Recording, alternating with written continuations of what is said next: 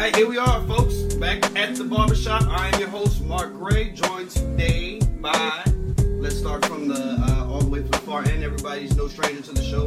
My co-host for the past NFL season, 9-year NFL running back, Maryland's all-time leading running back, Lamont Jordan. How you doing, buddy? What's going on? Happy to have you. And of course, our special guest for the second show in a row, 9-year NFL vet, former Patriot, former Brown, former Lion. Did I miss anybody? That's everybody. That's everybody. Lee Biden, thank you for having me, buddy.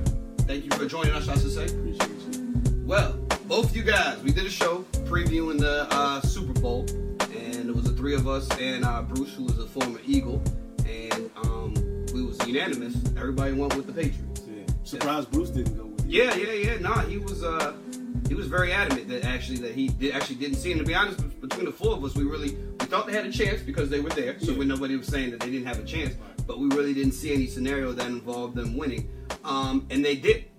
So I have a whole lot on my mind, but I will defer to you. So I'll let you guys go first. Either one, you want to jump out there first about what you saw and where you think this game went wrong for the Patriots or went right for the Eagles, or what the problem was? You want to start? Go ahead. It was a great game. I'll start by saying it was a great game. Great game. It was a great football game. Bowl. There weren't a lot of penalties. Or defense. But you know what? There wasn't a lot of defense, but I think a lot of that has to do with both the offensive coordinators from both teams. I think they came up with great game plans. And, on the show, I talked about the Eagles having a 10-point lead. I said after the first quarter, but they had the 10-point lead after the first half. And I thought that if the Eagles were going to win, they had to make the Patriots play from behind the whole game. And that's what they did, man. It was a great game. Even though the Eagles executed great on offense. They did a great job of executing on offense. And as we talk more about the game, I'll get into some specifics about what I saw on the offensive side of the ball. But for me, this game came down to, I don't care how well the Eagles played, Tom Brady was off. A lot of his passes were wobbly. And if you go back and you watch that game, I don't know if you all, I'm sure we all paid attention to Tom Brady, but a lot of his passes were looking very Peyton Manning-like. I'm used to seeing Tom Brady throw spirals. Tighter spirals. A lot of his passes were wobbly. He missed some passes. I think he was 28 for 48. And I really think that if he had I don't know if it was something going on with his hand. And I'm not trying to make any excuses or anything like that, but Tom Brady's passes didn't look like normal Tom Brady passes. He underthrew some guys. He missed some guys. And I think for me, that was the difference in the game was that, I just don't think that he was on in that game. You know what? In all these conversations that I've heard, and including you talking to you, I'm yet to hear anybody say that. I guess because of the 500 passing yards or whatever the number was, and this record and that record. But in hindsight, I do remember once, maybe twice, thinking, "Damn, he missed him. Damn, he underthrew him. Damn, if he hits in his stride." That's like once, until you just said that, it never even came back to me. But I do recall saying that once or twice, like, damn, he underthrew that guy by a little bit. Oh, I just missed that guy there. Never even really thought about that. But see, so just talking about that, again, I get a lot of Tom Brady questions and things like that. But like I tell everyone, you can go to his stat line. He misses balls. He's human, right? But a lot of times everybody sees the greatness, but they don't focus on him missing balls because it's not a lot that he does. And a lot of those wobbly balls, even though I heard a lot of I guess other people saying that the Eagles didn't get that much pressure, they did get some pressure. And those times when his balls were wobbly, those were the times when they got enough pressure for him to be uncomfortable to make bad passes. Listen, when he was not pressured and when he can step in the pocket and deliver the balls the way he needed to, most of them were on. Again, and sometimes he will miss because he's not. Yeah, he's not right. He's not a machine. He's human. So I think again the Eagles defense did a good job on those passes, enough for him to make wobbly throws. And like we talked about, the thing about it is, to me, the Eagles defense didn't necessarily stop the Patriots, but what the Eagles offense did was they kept up with the Patriots offense. And obviously they had to do it with a couple fourth down conversions. And that's the difference of the game. And I'll talk about it, and I hate to just dive right into it, but I got to because it's on my mind and I might forget. But a lot of talk about the Patriots having, the refs and benefits of calls. Now you look at that touchdown, right?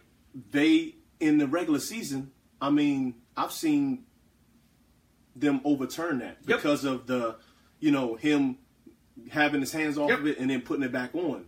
Right now, if the Eagles wouldn't have got that touchdown and that and the Patriots would have won because of that, everybody would be talking about that play, and they're not necessarily talking about that play. 2 touchdowns that I'm watching, and I'm sitting here and I'm like, that's not a touchdown. Both of them, I'm saying that's not a touchdown. The Ertz one, to me, that's a touchdown. But here's to me, I'm saying I agree with it. I'm saying the letter of the law. If you're going to tell me in week 15, this is not a touchdown, you can't tell me in week 18 it's a touchdown. I thought it was a touchdown in Pittsburgh, and but if you tell me it's not a touchdown in Pittsburgh, don't tell me it's a touchdown in Pittsburgh. Right. Now the other one, he clearly catches the ball. The ball readjusts and tries to get right. So if we're going to say that now a catch, we don't start counting where your feet are until you have 100% signed the football and locked it in and all of that, then that's not a touchdown. Now if I'm sitting here and I'm just watching it, I'm like, yeah, it's a touchdown. But no, you're not going to tell me all year long this is not a touchdown, and today it's a touchdown. That's the problem with the rules and all the different variations that they have of it. Again, the Pittsburgh catch, to me, it's, you got your knee down, you lunge. Again, that's a touchdown. But Ertz, I guess the football move, is he caught it. He took about 3 steps. He dragged his foot. He leaped over to the end zone. To me, that's a touchdown. The other one was questionable because of what, they have been calling as far as, again, getting control, getting your 2 feet. He had control, got his 2 feet, but then he let it go and then got it back. And lost in all of this, and let's not forget that before the game, Goodell had already said, we're going to address this in the offseason. We're going to address the catch.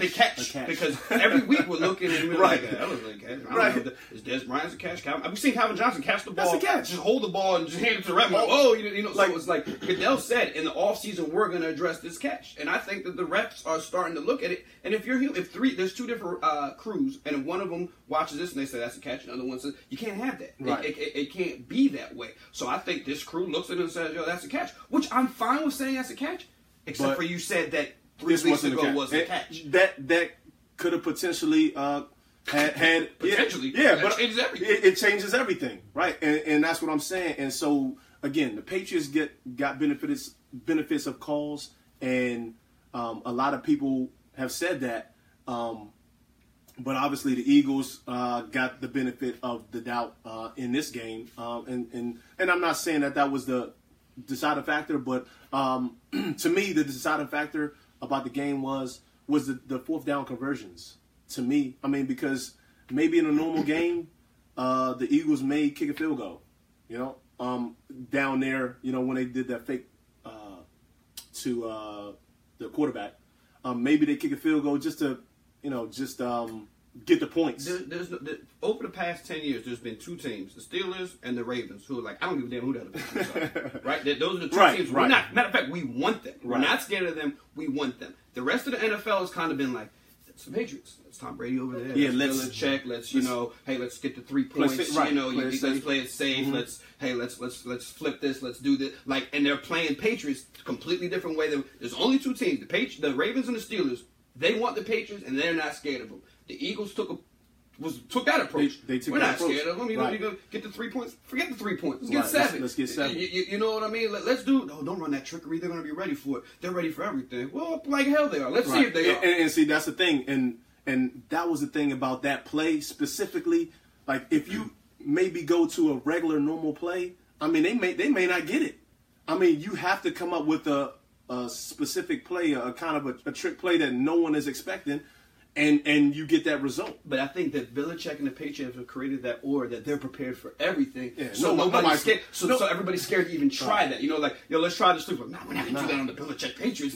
They'll never fall for it. No one prepares for that because, again, you're human. Because you have keys and you have things that you're looking for as a defender, right? Nobody's checking the quarterback. No one. I mean, you seen the play in with Tom. Right. I mean, nobody accounts for the quarterback. No one thinks about the quarterback. Especially nobody's thinking Tom Brady's going long down the Right. sideline, and Right, nobody. so that he can get hit. Like Yeah. nobody's thinking that. Because when a running back goes and catches the pass, well, I mean, catches the Well, not a the pass, hike. but a pass. Right. Well, taking a snap. I'm sorry. Taking a snap. The quarterback is lost. Now you thinking about, okay, this guy about to run, and not. I will tell you this: when I saw him walk off, I was sitting here right on the couch, right recently. When I saw Foles walk off to the side and he was extended talking over there, I was like, they about to snap the ball. You know, I was like, I seen that. I was like, they about to snap the ball. You seen I that? was like, oh, what? I can't hear you. I was like, Right. man, I seen that play out before. Yeah, but again, you don't account that because most of the time they just make a direct snap, run, right, and the you know, running back. That and was the a play run. that I thought that they had outlawed, where the quarterback can't move and then they do. But the snap. they But said what happened under- was- well, no. What I'm saying is the reason, from my understanding of the rule, the reason that that play was legal is because Foles actually stopped. Normally, you see the play where the quarterback is moving and he's Right, doing all yeah. this, and then they snap Yeah. the ball. I think they created Yeah. a rule where you He couldn't has do to- that yeah. anymore. Mhm. But I agree with MG. When I saw him doing all that, I was like, oh, they about to run a Yeah, illegal yeah. play. Like, is that play even legal? But then when I sat back and I watched the preview, the replay of it, I was like, man, that was an excellent play. I think that play worked because the Eagles did a great job the entire game of moving the ball. Mhm. That offense was wide open. It was just a great game plan. And I Yeah. think that Peterson, whatever the head coach's name is from the Eagles, I think he just did what he did all year long. Yep. And that was just keep his playbook wide open. And his playbook was able to be wide open because the Patriots couldn't. Stop the run. Patriots couldn't stop anything. Yeah, And I'm sitting here looking at Kills, and he's saying, what the hell is LJ talking about? I grew up wanting to be a quarterback, and I watched the quarterback. I watched Tom Brady since I was there for the birth of Tom Brady playing on the opposite side my rookie year. That man throws nothing but spirals. And if you go back and you watch every Tom Brady throw, I guarantee you're going to see a multitude of wobbly balls. Yeah, it was a very couple, Peyton Manning-like. So I can care less if he threw for 500 yards.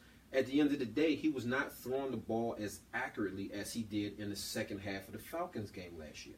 So that's why I'm coming back and I'm saying that, hey, for me, I'm saying that Tom Brady had to make some better throws. I don't know if it was the hand. I don't know what was going on, but his passes were not Tom Brady-like passes. So I can care less if he threw for 500 yards. And here's one other thing that we got to talk about. 4 points was lost in the area that we all thought the Patriots were favored, and that was on special teams. You miss one field goal, you miss an extra point. I mean, that changed the whole. I think that changed the whole tide of the game because if you get Didn't he miss something too, though? Yeah, he missed an extra point. The Eagles got. got- the That's why Eagles he got missed he the missed extra the extra point. point. But if you think about this, that last drive wouldn't have been. I don't think they would have needed a touchdown. I think that last drive would have been more Of a field goal. of the Patriots needing a field goal, which I think would have been more realistic. And also think that Cooks. Oh yeah, Cooks getting injured. Right. hurt. That really changed things for the Patriots. Right, Now let's talk about your coach and right there. the Malcolm Butler thing. Right, we To haven't me- even discussed that. To me, that is huge. Yeah, To me, it's huge. To me, it's huge in a lot of ways. And to me, I started for the first time. For this whole run, I've been saying Belichick, smartest guy in the room, knows what he's doing. This guy, everything he does works, and da-da-da-da. For the first time, in this season, we're starting to see the first time of the little crinkles in the Patriots locker room. We're starting to hear the rift about the Tom Brady, what he want to do with Garoppolo, Kraft, and everything. And I felt like that was the first time we got a magnifying glass on it. And now I think we're starting to see a little bit more coming out about it. The Malcolm Butler thing, I feel like was Belichick saying, just being too smart for himself and putting his motto and what he believes ahead of the team. The guys played 97% of the defensive snaps. He played the entire game the week before, every single snap. right. He said he didn't, then they start leaking some things about he didn't look that good in practice. He did, which he came out and said, didn't go to any concert, didn't miss any curfew, didn't smoke any weed, didn't do any of that. So, I mean, something happened. We don't know what the hell happened. That's fine. I don't care how bad his practice was. The idea that, one, he was told 5 minutes before the game, none of his teammates were told 5 minutes before, were told at all until they just get ready to go out there. And they said the locker room, now this is players now, saying the locker room was divided. since the game happened, Malcolm Butler took to Twitter or Instagram, whatever them things, and said something, to which Tom Brady replied and said, Malcolm, love you, great player, always been a professional, support you, brother for life. That's not the Patriots way. You don't ever hear somebody saying something against the organization and then Tom Brady liking it. Like, that's not normal. So obviously that means Tom Brady's saying, I support Malcolm Butler, and that would never happen before. So that gives what Malcolm Butler is saying some weight, that like, yo, I should have been out there. Yeah. Now, if the Patriots had lost this game 10-6, 3-0, and they're like, man, that defense balled out. I don't give a damn what Butler's going to do. He wasn't going to stop nothing. Then I'd say, nah, don't make a big deal. If they had lost by 14 points, I'm like, he ain't worth 14 points. When I look up and I say, they didn't get one single stop on defense, like none, and Nick Foles looks like Aaron Rodgers, Alshon Jeffrey looks like Calvin Johnson and Randy Moss in one, they're catching everything. You're not going to tell me that Malcolm Butler is not worth one stop. Right. I mean, again, that was huge, right? The one play that I could think of is the touchdown to Jeffries. Just the fade. It just ran a fade. I mean, I feel like Malcolm Butler could have defended that. I mean, even though I don't even know his name, number 25, he played it well. Rowe, he played it well, but I mean, off the line, he wasn't that good. He got on top of him, Alshon Jeffries did, and he made a good play on the ball. But I think Malcolm Butler probably could have played that a little bit better. You're weakening your defense, and just to the standpoint that everybody has to slide over one, right? So the guy who's not because he was the slot receiver. Now your nickel corner is guarding the outside. Now the guy who's not even supposed to be on the field is now going, and everybody's next man up. Now next man up works when somebody's hurt, when something happens. It's a little different when you have him on the sideline. You're standing right there next to you. Right, and so the thing about it was, I don't necessarily know about or what players said it was divided, man. But I know players still playing, and I don't know when they knew, but they knew that he wasn't going to start, but they didn't know he wasn't going to play. So that's one thing that they knew, that he wasn't going to start because of, like you said, the practice and all of that. But not playing and not being able to contribute, he can contribute to your team. And tell me this if I'm wrong. This is my philosophy. Me and you are the starting cornerbacks. We've been rocking out all year long. I got your back, you got my back, da-da-da. We a tandem. We at the Super Bowl. This is what we do. We're there. And then get ready to go out the field. Nah, Mark, you chill. Okay. Aren't you kind of like walking out there? I'm sitting there being like, damn. Aren't you even as my man being like, what the hell is that about? You are. And then every time you walk to the sideline after another touchdown, are you not thinking in your head like, sure could use Mark right about now? It'd be nice if Mark was here. Like, that's my guy. He locks down that side. I do this. And then it's just like, after a certain point, you're like, yo, what the hell is going on? When is he going in? And that's the tough part about being an athlete or being a football player is, like you said, you have that because, you're human. And so, but then you still got to go out and do your job. Mm-hmm. You can't even focus on that because but you're not going to tell me after the third touchdown, you're not like, where the hell is he at, yo? Yeah. This is getting ridiculous. And I don't know, I might have spazzed. I might have spazzed out on the sideline and be like, yo, man, this is like, I'm trying to win. Not the time. This is not the time, yo. This ain't it. I might have spazzed because I'm kind of known for like spazzing out on coaches or whatever, you know what I mean? But especially in that environment, in that game, when it means a lot to the team, to everybody, again, personal things may come up and be like, hey man, what are we doing here? And Boogie, to bring it home to you, if you're out there at a running back and you find out right before the game your best tackle isn't playing, and you're like, all right, I'm gonna support coach. Until you can't get off the line of scrimmage, and it's just like, yo, coach, man, I feel you. Like, can we deal with this later? Like, I need my man out there. Like, I can't run anywhere. Like, tell me that. Especially at halftime. It's happened to me in college. I mean, I found out before kickoff that, hey, oh, by the way, you're not playing. Okay. It's a terrible feeling. But once the game starts, you just got to go out there and you got to play ball. And I don't know what Malcolm Butler did. Right. So until it comes out what Malcolm Butler did, then I'm going to side with Coach Belichick on that. I think that he's a head coach that has earned the right that if he makes a decision to discipline a player, however he decides to do it, I think that he's a coach that has earned that right. Hell, we don't know. Something could have happened from the time that the 53-man roster was turned in. We don't know. Right, yeah. And you at don't that know. point, you can't bench Malcolm Butler. You can't bring in somebody else. And if it's one thing that I know about Coach Belichick, their wins are because of the discipline and the consistency of the discipline in the Patriot way. So as far as I'm concerned, I see it happen all the time with the kids and the youth. Because it's a big game and you need this player to win, we're going to say the heck with what the person did. We're going to say, okay, well, we're not going to discipline you this time because it's a big game. I don't believe that's Coach Belichick's way. And yeah, they may have lost the game, but when I look at this game, I don't think that Malcolm Butler is necessarily one of the best tacklers in the National Football League. He's actually regarded as he's ranked as one of the highest tacklers by cornerbacks. But what I'm saying is this, okay, with regards to that, the guys on the interior were the ones that were missing the tackles. Mm-hmm. The running backs, the holes were wide open. Whether you had Malcolm Butler out there or not, at the end of the day, the Eagles ran the ball down the Patriots' throat.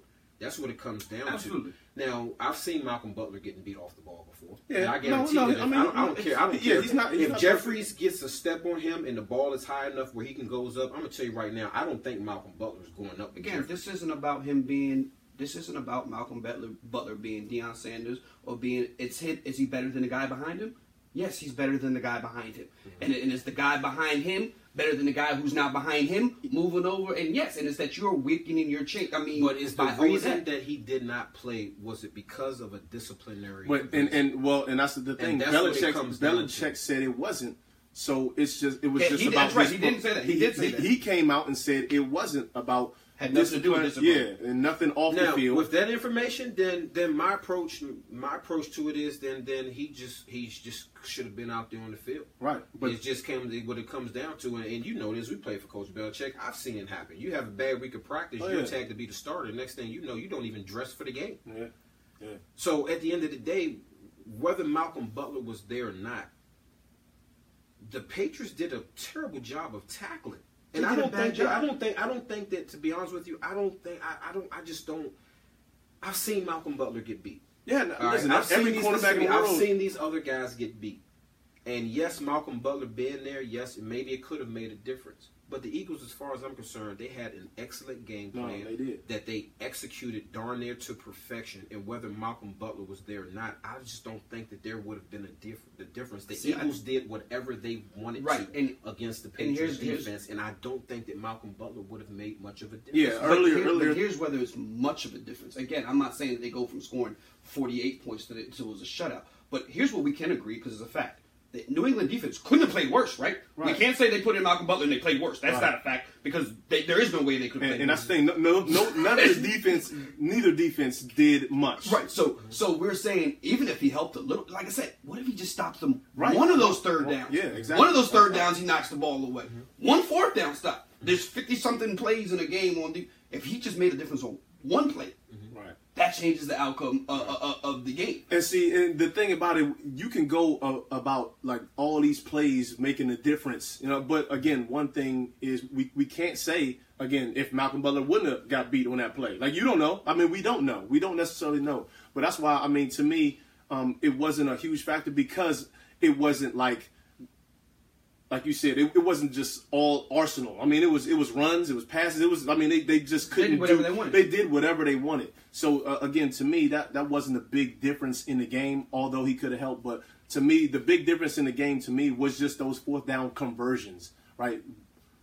That's what I just feel like that was the game, because if you don't get that fourth down conversion, not the throw to Foles, but the one they were down 33-32 with 5 minutes left. Mm-hmm. If they don't get that fourth down conversion, that's damn near that's the game. It was they were at midfield, I think. That's the game. Yeah. So to me, converting those fourth downs and they probably had to go for it. Why? Because their defense wasn't stopping. You don't punt it and then say, "Oh, we'll stop them." We haven't stopped them all game. Right. So you got to rely on your offense, and they converted. And to me, it's the trickle down effect, and like you said, Lamont, is that they're in the interior, they're not doing anything. But how that works is, you say they complete the pass, the 3rd and 7, they complete the pass for 5 and pick up the extra 2.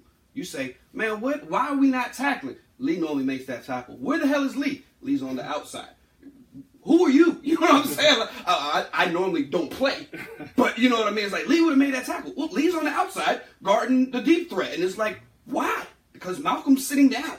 He's standing right there. And again, I think it's completely different when people are hurt. Because it's like, hey, we need this guy. Right, and it's out of sight, out of mind. He's not here. Yo, we don't got time to worry about what it's like Cooks. You know, we don't got time to worry about that. We keep going. But it's one thing is every time you go to side, and you've seen it in the film, his cornerbacks were standing with him. Mm-hmm. So it's not like he was standing off to the side. Like his cornerbacks, when he came up the field, they stand by him. Those pictures of you see him grind, his teammates were standing right there with him. Like, they're baffled, and like you said, they professionals and the greatest at what they do. But you are human. Yeah, you're human. You are human, and there is some sort of like, man, what the hell is going on here? Like, we're getting beat bad, and I don't know whether he, like I said, it's not that he's Deion Sanders, or he's the greatest shutdown corner who ever lived, but we as a unit are not whole.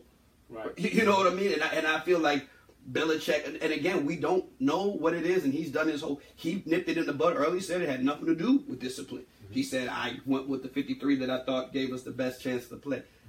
That left a bad taste in my mouth. That's hard to swallow because he's been good for you up until that game. You know, I mean, you can't go off of just one week of practice. I mean, again, maybe he doesn't start, but now you see some things. It's like, okay, maybe let's try him again because it's like it can't get worse. It can't get any worse. Let's just try him. Right. Let's just try him and then see. Because I've seen Belichick put people in and pull them right back out, especially cornerbacks. I've seen it happen.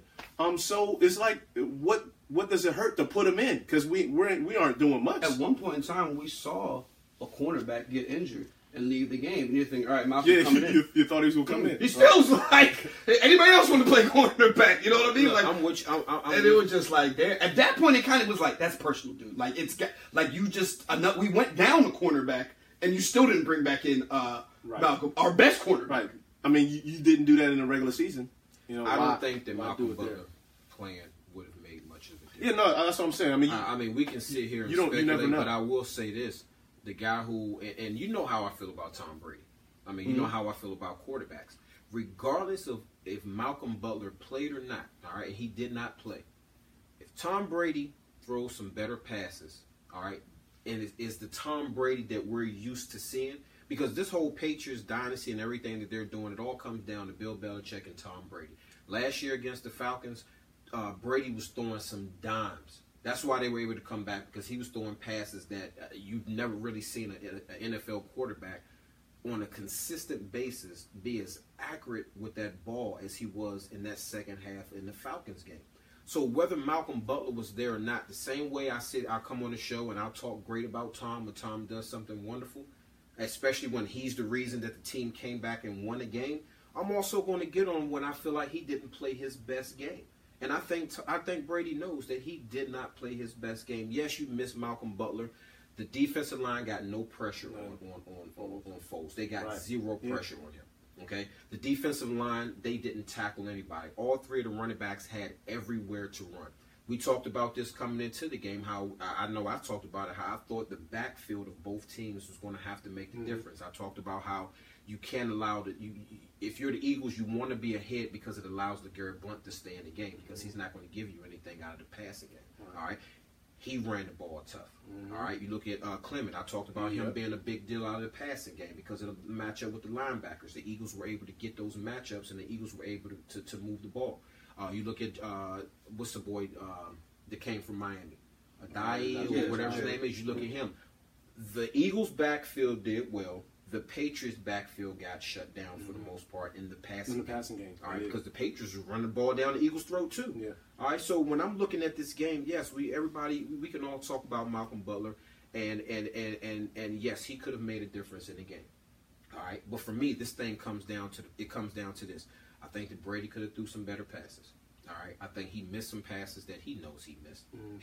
Go back and watch the Super Bowl and count how many wobbly passes Tom threw. Right, and see to that, and that's what I'm saying. Those wobbly passes, most of them, I remember again, they were getting some pressure on him because the second half, he was throwing some down. I mean, they came back. I mean, right off halftime, it was like I don't even know if they got an incomplete pass. I mean, they were just. Boom, boom, boom. And it was 2 drives, I believe, that they just went down and scored touchdowns easily.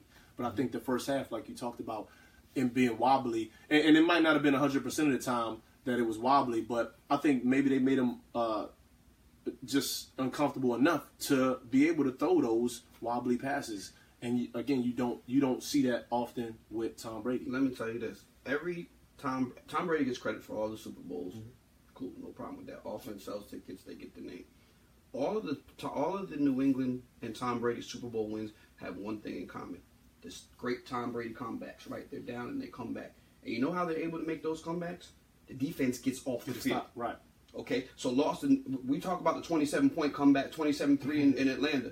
You know how he was able to do that? Right. Because the defense gave him the ball back. The defense went out there, stopped them, got off the field, and said, "Tom, do what you did." Well, and the other game, so in each one of these comebacks, there's a common thread. Mm-hmm. The defense stopped the opposing team. Well, let me get you right there, because as far as I'm concerned, Atlanta self-destructed. Let me finish. So let me finish. The defense, the reason that sack happened, that kind of took Atlanta out of field goal position, was because the running back missed his block. The Eagles didn't do that. So the Falcons last year actually helped the Patriots defense, whereas this year the Philadelphia Eagles, I mean, I got to give it to them. They did a great job. And even with that said, the Patriots at the end of the game, so many times we've seen this situation, and I guarantee everybody was saying this, there was too much time left on the clock. Yeah, no. And they had no timeouts. They had no timeouts, though. But the Patriots, if I'm not mistaken, didn't the Patriots come back and take the lead?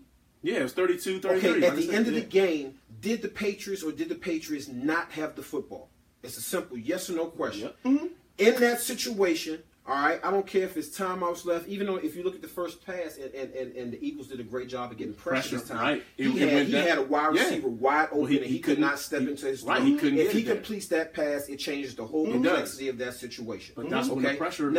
Now we want to talk about the pressure, and this is where I got to give credit to the Eagles defense, and Cooks going out allowed the Eagles defense to do something that completely eliminated the running backs from the passing game. You know what they did was 27. Mitchell. You know what they did with him? They dropped him down in the box, and he had the running backs man to man, which completely took the backs out of the game. Something else the Patriots were doing that took the running backs out of the game. Every pass play, they had the backs chipping. If you have your backs chipping all the time, that's giving the quarterback more time to throw the ball, and it's giving the wide receivers more time. It's giving the wide receivers more time to work. All right, get open. But you're also allowing your routes to be defined. And the Patriots, everybody knows this. Anybody who watched the Patriots play, the running backs and the passing game are a critical piece of what the Patriots do. When Cooks went out, it allowed them to drop the safety down in the box because you didn't have to worry about because the Patriots really didn't have anybody over there that can blow the top off the defense. All right, so once again, and even when you were talking about the pressure that they were getting on Tom, you've seen Tom under the same type of pressure throw strikes. We watched him throw dimes. But the only thing that was different was how that ball was coming out of his hand. That was the only difference. Go ahead. I've watched more sporting events with you than I can count. I've never watched sporting events with you, but I'd imagine it's said all across the country. And anybody who watches any sporting event, when the game is on the line, what everybody says, we got to get a stop. We had a basketball game? Come on, I've been there with you. We got to get a stop. We got to get a stop. This is the one right here. We got to get a stop. Third down. We got to get a stop. We got to get a stop. Then you watch it. Damn, picked up that first down. Okay, another 3 more to third down. This is the one. Stand up. Defense. You know what the sign say? Defense, stand up. We got to get a stop. And the whole time you're watching this New England game, you go, there's no stops. Right. It's just, every time you say we got to get a stop, it doesn't come. I mean, on third, they're going for it on fourth down. All right, fourth down, we got to get a stop. It's fourth down. This is the key to the game. We know because we got Tom Brady. So we know once we get a stop, get the ball back, and we know how this game goes. And it was like we were waiting the whole game for this stop that never came. Right. It just never came. But that's why I said earlier. It's like watching a D'Antoni. It's like watching a Mike D'Antoni Suns game. It's just like, let's get a stop. Okay, let's get 3 on the other end. It's just like there's nothing ever coming. Like a regular game, like I said, I mean, you don't think of them going forward on fourth down, like because they I mean, you can consider those stops when they get them on fourth down, but now they going for it on fourth down. And again, now if you stop them one of them times on fourth down, I mean, you win the game. Yeah. You win the game. Yes. Again, especially that last one. I mean, you win the game if you get that stop. But it's tough because now you got 4 downs. Now I got to stop them on 4 downs, and they came with a pick play, and he was wide open, and you got the first down. And to keep the chains moving. So I mean, like you said, I mean, you do need to stop. But the Patriots, I mean, you can say they kind of got to stop, but I mean, they didn't, obviously, because they went for it on 4th down and got the conversion. And again, if you stop them one of those times, you lose the game. Mm-hmm. But you know what? We're also talking about, okay, if you look at this season, all right, and you can correct me on the numbers if I'm wrong, the Eagles were one of the top defenses in the National Football I thought you were going to say. Okay? Mm. The Patriots were not. Yeah. No. So as far as I'm concerned, the Eagles, who had a excellent game plan, and I believe we talked about this in the last show, you can't, if the Eagles are able to make the Patriots play from behind, it's going to allow the Eagles to keep their playbook wide open. Right. And that's exactly what they did. Mm-hmm. One of the questions coming into the game was the Eagles offensive coordinator going to continue to stay aggressive? Right. And he continued to stay aggressive. Okay? To MG's point, where there were 2 teams, Baltimore and Pittsburgh, who say we want the Patriots. Right. I agree with them. They came in with that mentality. What you had was one of the best defenses in the league, all right, and one of the worst defenses in the league, playing against a Tom Brady offense, right, and playing against an Eagles offense that's very explosive, that's very dynamic, and then executed, like I said, darn near flawlessly. Yeah. All right, and to AK's point, where he said, hold on, LJ, Malcolm Butler playing wouldn't have made a difference. I'm not saying that Malcolm Butler playing would not have made a difference. But what I'm saying is, for me, the difference in this game was Tom Brady and some of those passes that he missed. We're not used to seeing Tom Brady miss these passes. When we're talking about the New England Patriots, we're talking about, when you're talking about the New England Patriots coming back, understand that, hey, your defense needs to stop. But at the end of the day, they were in a situation where you had the ball in Tom Brady's hands. Yeah, they still had a chance to win the game. They still had a chance to win the game. On top of the fact that your field goal kicker missed the field goal and your field goal kicker missed the extra point. Special teams-wise, the Patriots were not where they needed to be. AK asked a question on here. Lane Johnson says the Patriots operate off of the fear approach. Do you guys agree? Hold on, before you address that, which is fine. I feel like you're saying Tom Brady wasn't perfect, and that's why we didn't win. It's like when you pick up the box score, no, I'm and not the guy saying, has 37, no, 5, no, 5, 5, and you're no. like, yeah, dude, you got to hit that 3. I'm not you know what I saying- mean? It's like, come on, man. Like, I'm not saying that Tom I missed Brady 3 had to passes. be perfect, but what I am saying is that there was something about the way Tom was throwing the ball. Tom Brady throws spirals, period, point blank. Not all the time. Not all the time, but I have when never seen Tom Brady throw as many ducks in a game as I did watching this Super he Bowl. did in the Super Bowl, the Giants Super Bowl, one of that they lost. It's because we don't look for it necessarily. I guarantee you, if you go back, because I look at it, like that, because again, everybody thinks Tom is perfect, right? And he's not, and he has to live up to that stigma. And so when I don't know his box scores for the last Super Bowl that he won. I mean, I'm pretty sure it was incomplete. Yeah, right? It was right. probably 10, 12, 15 incomplete passes. So he misses the passes. I disagree that it was because of Tom's passes. Again, my thing was, it was just the conversions. The 4th down conversions were the reasons why that game went the way it went. But I understand what you're saying. But the pressure, to me, Tom Brady is human. The pressure got to him, and yeah, he threw wobbly balls. And we are accustomed to seeing him sometimes, because he did it in that game. Sometimes he did step up and throw some dimes under pressure. But like you said, I mean, it was some of them throws that obviously he would want back. I mean, and that goes to a lot of players. I mean, you would want some of these plays back, but the thing about him is he gets the ball in his hands, 50 times? How many times he throw it? 40. Yeah, it's 48, right. yeah. 48 times. So it's like, I'm sure Rowe would want, that play back. But, he only has but so many plays, that he's going to be able to make. But Tom has a lot. Go ahead and address Alvin's question. I think the fear, I don't think, to answer Alvin's question, I don't think that they operate off of a fear. I think that they operate off of an accountability system, where if you do something wrong, you're going to be held accountable.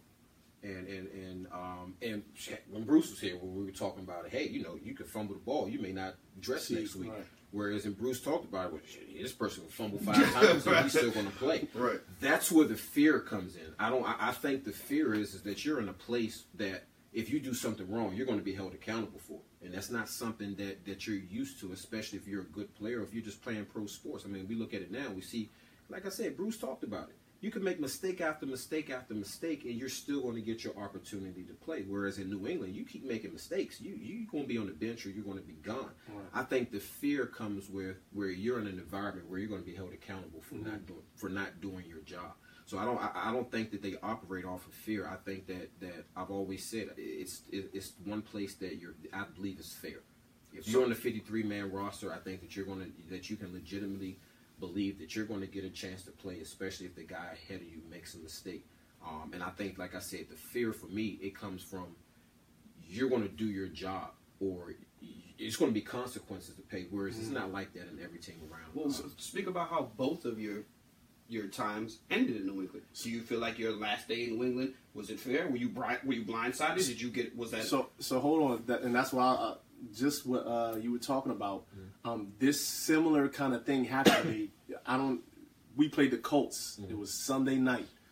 I don't know if you guys probably remember it. It was when they questioned Belichick for going forward on 4th and 1. Oh yeah, right. Instead of punting and giving the defense all the way deep, straight past to fall. Yeah, right. Yeah. Instead of, and he was like deep in your own territory. Yeah, right. So that game, let me tell you, before the game, I don't know if it was right before the game or during the week, he told the cornerbacks, if we don't press every play, you're coming out. Right? So, not saying I have fear, but it was, and I got scored on this play. In my mind, I was tired as hell. Right? But I'm like, man, I can't press right now because I'm tired. And so, but I'm like, if I don't press, he might take me out. So I'm in between the press and like I'm walking up and they hike the ball and then Garcon hits me with a double move and I'm there. All right. I mean, but I'm close, but he scores. And I'm like, fuck. I mean, but now, but I'm like, man, and now I feel bad because now I got scored on, but like, and now I might come out the game because I got scored. I don't know. And you feel like you got scored on because you was pressing? Because I had that in my mind, like, man, if I don't press, he gonna take me out, and because it's like he'll do it. You know what I mean? And you can't necessarily play like that, and that play happens, to me because of that. In my mind, I believe that because Garcon and I was playing Garcon 1-on-1 with no safety help because we were doubling Marvin or Reggie Wayne. Yeah. And so and they had a stat up there. I mean, I had an interception. I had a few pass breakups. I played a hell of a game with no safety help, just and pressing with no safety help. But then again, the time where I wanted to not press, I press, and and that happens. If you're on a different team, would you? Absolutely, I wouldn't have pressed. You'd have done what you wanted. I would have done what I wanted to do. Right. But it's like it's the Belichick way. It's a Patriot way. Like you gotta do it, or else you're Malcolm Butler. You may not. And let me you may ask not you this: play. after the game, is it like, Lee, I understand you gave up the touchdown. You gave up a touchdown. No. Doing what I told you to do. Nah. It's just like, yo, you gave up a touchdown. You gave up a touchdown, and that's what I'm saying. And so I feel I'm like, damn, I gave up a touchdown, and I'm feeling like I let my team down and all that. But nobody knows in my mind. I'm thinking, man, if I don't press, he gonna take me out. And that's what's psychologically in my mind. So I don't know if they play off it, but it's just it's you feel like you have to do exactly what they want you to do. And another thing, I see in the locker room, I was in the locker room and I used to tell them, I was like, I can't play like a robot. Like I'm not a robot. Like you can't tell me I have to do this as a cornerback because each play is different. This guy may stem me this way. I can't do what you want me to do every time. And that was the problem to me sometimes as a cornerback is they wanted you to play a specific way. And So I don't necessarily know if it's fair. I don't know, but knowing that story and hearing that, which is awesome, that's a great story. That's what you guys bring players, because we don't know that. What if Malcolm Butler has decided that, like, I'm tired of just doing, and that's what he saw in practice, is that Malcolm Butler saying, I'm not going to press, and the reason I'm not going to press is because if I do that, they're going to do da-da-da, at which point says, I think this dude has decided that he knows more football than me. You know what I mean? Like, it could be possible. And that's just hearing that story, which makes it sound like you said you didn't want to press because you've been quarterback your entire life and you didn't think that gave you the best opportunity. And in your situation, you were right. But Belichick doesn't care. It's da-da-da. And what if Malcolm Butler decided, I'm just not going to press, and he decided, if you're not going to press, you're not going to play. Right, and that could be possible. But see, me, I wouldn't have done it in practice. Right, I mean, but it was times where some things I would do in the game because he didn't give me that message though before the game, like, oh, if you don't press, I'm going to take you out. It was some games where I did what I felt was needed to do, and they saw it on film like, oh, man, we should incorporate that. It's times where they do that because they've done that when I've just done my own thing. But I'm just saying that message before the game, that is just what stuck in my head. And, again, I've seen it happen. I've seen him just take guys out, and you never – see the field again, right. And so I was going to be a free agent that next year. This was 2009, so I'm like, I got to do everything I got to do to stay on the field, to right. To help my chances going somewhere else or staying here. How did you feel? How did your time in New England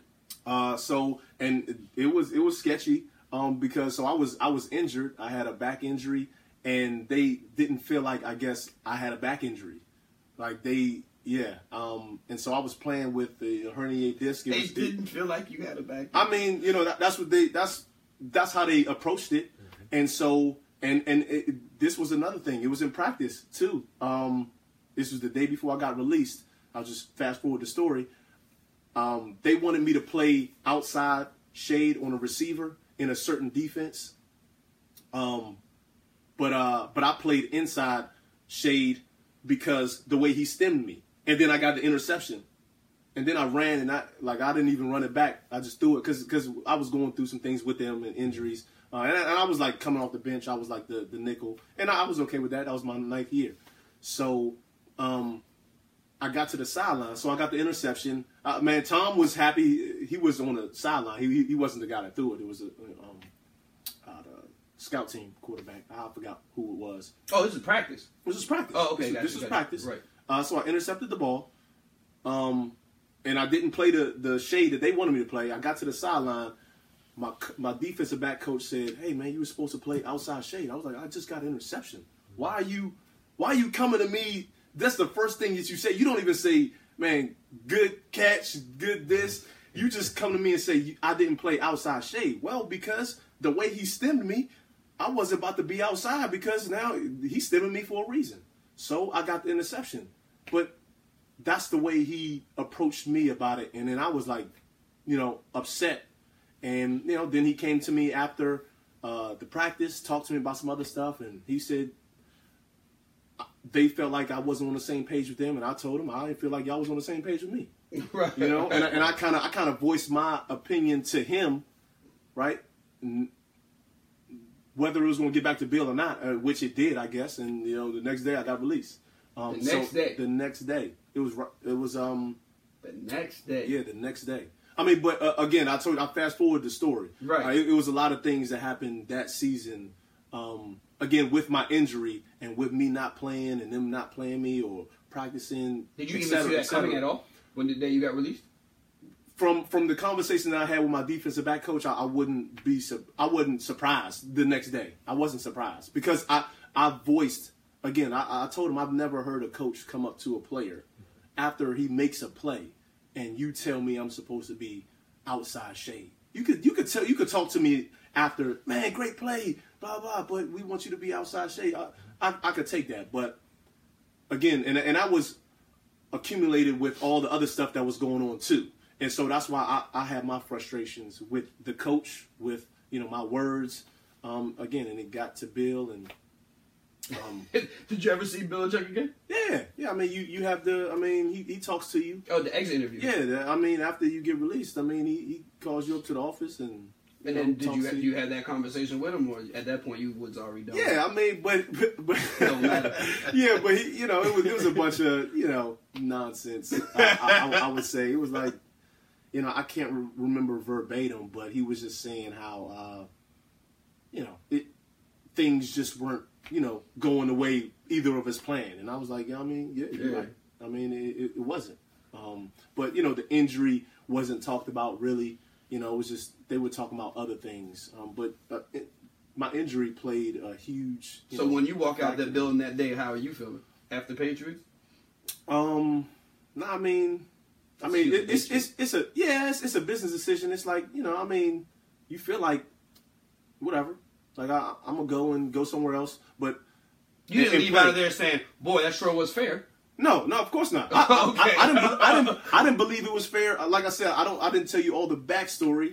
Right. But that's why I voiced and was so adamant about how I felt, and I let everybody know. And that's what I'm saying. That's why I talked about in the Super Bowl. If that would have happened, I probably would have got to a point where everybody would have known that I was upset that this guy wasn't in the game. Probably, like coaches would have known that. And then I don't know if they would have benched me or not, but I would have let it be known. Here's my feeling. I feel like there's this myth, or I don't even know what to call it a myth. There's this aura out there that the Patriots way is everybody's just one uniform. Everybody's happy. You go to work. You do your job. And I think there's a lot more of those stories. Because if this isn't your second time sitting here, this isn't personal. This isn't a podcast. And I just brought you on for a 2-minute interview. And I said, "How'd you say about the Patriots? I love my time at the Patriots. It was a good time. We won a lot of games. I learned a lot. Belichick is great. It's a great system. And go Patriots." Yeah, and I think there's a hell of a lot more stories like that out there that are not told. Right, but that doesn't go to say that the Patriots wasn't a good time. Not at all. But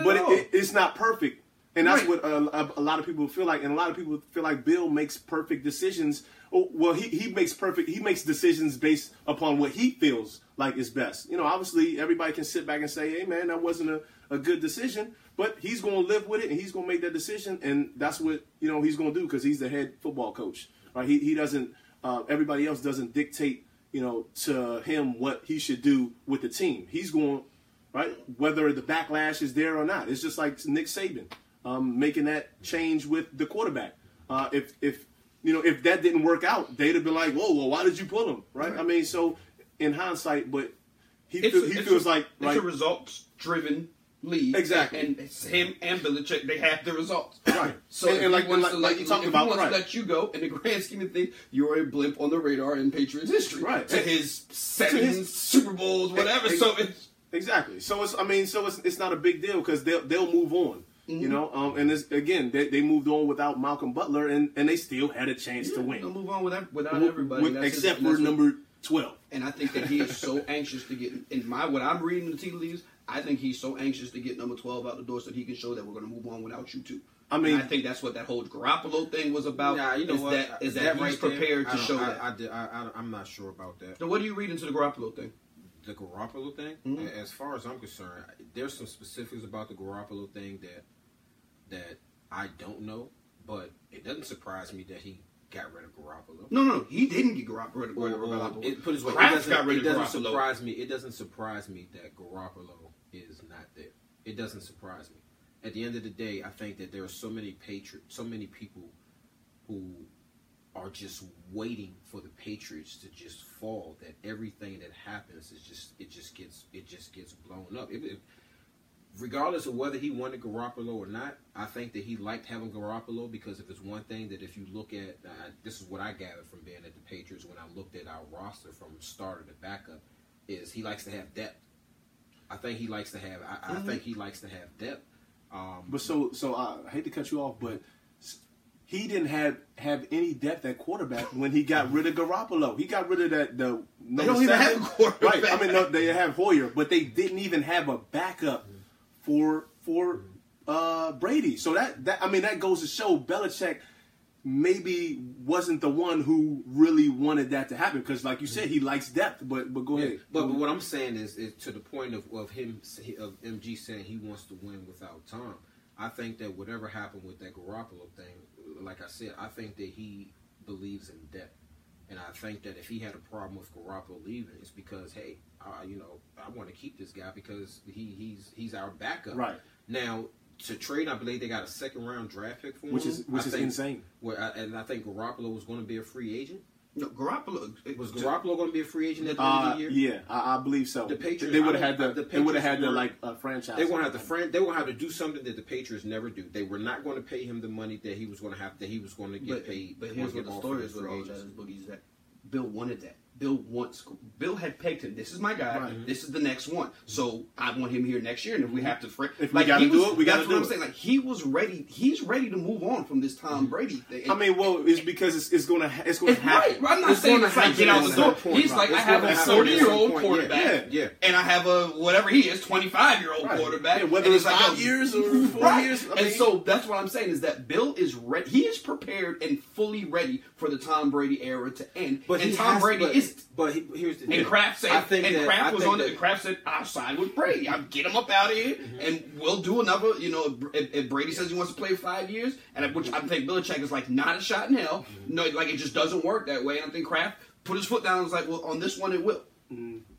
I think that the whole Garoppolo thing, whether Coach Belichick liked it or not, I just think that for the Patriots, it was inevitable that at the end of this season that Garoppolo was going to be gone. The only thing that you could do is franchise him. But then you franchise him twice. You franchise him and hope that a team gets desperate and wants him, and then you can get yourself some first-round draft picks for him. I mean, I can see that happening. But as far as my experience when I left New England was different. I thought I was going to get cut in the middle of the season. Remember I went out with the back injury. And I kind of had the same thing. I remember going to treatment, and I'm thinking, look, I've had this injury since I've had a back issue since college. I know how it feels. I feel like I'm very confident in what it's going to take to get this pain away. And doing exercises isn't going to help. I just need the ice and I need to lay down and I just kind of need to calm down. I remember, didn't really get into it with the trainer, but I could tell that he was a little disgusted until I went and got my CAT scan. They found out that I had a stress fracture in my lower back, and then I tore my calf, missed 8 games. I thought for sure, oh man, they're gonna wait till I get back out to practice, because I believe you can't cut a guy if he's hurt. Right, man. When I got out to practice, I'm out there with a torn calf. I'm limping through practice, trying to get through practice, couldn't get through practice. I remember going in and thinking to myself, oh, man, this is it. I went out to practice. They got me on film. I'm in full gear, limping, and they about to get rid of me. I was surprised that after 4 games, I missed the next 8 games. And then I came back in the last 4 games and got a significant load. And at the end of that season, I was excited. I knew I was a free agent. I was like, man, it changed my life. It changed my whole way of thinking. By the end of the game, I remember that, like you said, you came out, the release from Oakland, everything terrible. You showed up there. Yeah. I remember you calling me. I'm about to go out here and pray for me. I'm about to do these. Remember that? You said I'm about to do this. The 18-100. Oh my, the 20. He said I'm about to do these 2100s. That was a conditioning test. Right. So he said, I remember he called me. He said I'm about to do these. I said, you gonna make it? He's like, I seriously doubt it. He said, I seriously doubt it. Might see you tomorrow. I said, all right, bro. And then actually didn't even hear from him for the rest of the night. He's like, did it and basically died. But whatever, you go out there, Oakland, 4 games, then you get injured 8. And then, like you said, when you came back, I think you had a 3-touchdown game or a 2-touchdown game or something in New England in the snow. Yeah, I scored. I mean, I scored against Buffalo, Arizona, Oakland. Right. So you're getting. So I was. I mean, I was doing my thing. You're getting back into the group games, of things, but I was a free agent. Mm-hmm. So when I left, I was excited. I'm like, man. I was ready to come back. That happened to be a year that Coach Lynch passed, and that just completely destroyed me when Coach Lynch passed. I mean, New England did so much for me. I was so excited to come back and talk to Coach Lynch about, man, I got some stuff. Right. Oh man, I got information I'm ready to share with him that's about to take Suitland over the top. Right. But then that happened, and I was like, man, I hope they sign me back. Next thing I know, I saw they signed Fred Taylor. I said, well, I'm not going back to New England. They're not going to have 2 big backs out there. And we're talking about Fred Taylor at that. Right. And then after that, I went to Denver and played for Josh McDaniels. That was his first head coaching job. But when you talk about... But when you left New England, sorry, did you have a good feeling? Like, I had a great No. Yeah, No. yeah. When you found out you were released, were you thinking like, No, I man, wasn't he wasn't released. I released. was He a was free agent. free agent? Yeah, I mean, Gotcha. the season was Right, over. Really, it was just a matter of, Of hey, signing back. I think I got in my Alvin Kills. Everybody, Alvin Kills. That's my agent. That was my agent. Hell of an agent. Great agent. I'm sitting up here saying to myself, yeah, AK. So I'm up here thinking, man, AK be working his magic. Right. And man, if I can get back in New England, but like I said, Fred Taylor was there. I was mad. I put it this way. I would have took less money to go back to New England because of what it did for me just as a man, as a football player. I wanted to get a full season there. But you know, what you went through, I mean, I believe, like MG said, yeah, I think it's a lot of those stories out there. If there's one thing from my experience there is you're not going to do your own thing as a player. And so as a player, you're going to be on the same page with the coaches. It's not about what your plan is. It's about, hey, this is your job. This is what we're asking you to do. Right. And if you bucket us, hey, you know what? You're a free agent anyway. Yeah, and I feel like that's happened. Like we've yet to hear Randy Moss talk about. I mean, his thing was on like Friday. I think I deserve some more money. On Sunday it was you should somewhere else. And you know, mid-season they're talking about that the wasn't greatest. even that. It was because I was there. Were you okay? You were yeah, there. I was there in 2000. Was it 10 that he got released? It was the year after you. Yeah, so you guys missed each other actually by a year. Yeah, I was there. My first year there was 2009. Right. So that's when we signed. Well, Fred they signed Taylor. Fred Taylor. Yeah. But no, so Randy Moss, man, it had to be 2010 season where he got released. But you know, I just heard. I mean, he got into it with the offensive coordinator. What's the guy for Houston now? Billy O. That's right. Josh guy wasn't there. The guy who used to be from Maryland. Right? He's the head coach for the Texans now. Billy O. He coached at Maryland for a second. He came after me. He coached. Right. Yeah. Right. What's his name? O'Brien? Or Yeah. Billy O'Brien. Yeah. So I heard he got into it with him like at halftime, one of those games, and kind of went off, and then I guess again it just snowballed into something more. Snowball fast though. Yeah, fast, Yeah. fast, and then just like that, I mean, he was gone. And now you're in that locker room, and you're like, that's Randy Moss. 2 years ago, he had 22 touchdowns. Yeah. He's, second greatest receiver ever played. So you're in that locker room, and you're thinking, what? When Randy Moss is gone, mid-season. The thing is, again, I was hurt, so I'm hearing this like secondhand because I wasn't there at the games, but I'm coming in for treatment and stuff like that, and they like, man, you should have heard this and that, and you see these things unfold, and I mean, it's just, again, business. I mean, you think that that's going to happen, maybe not to Randy Moss because of how the relationship with Tom and him. I mean, they had a great relationship. So you wouldn't think that would happen to Moss, but I mean, it just shows that you're not going to buck the system, Right.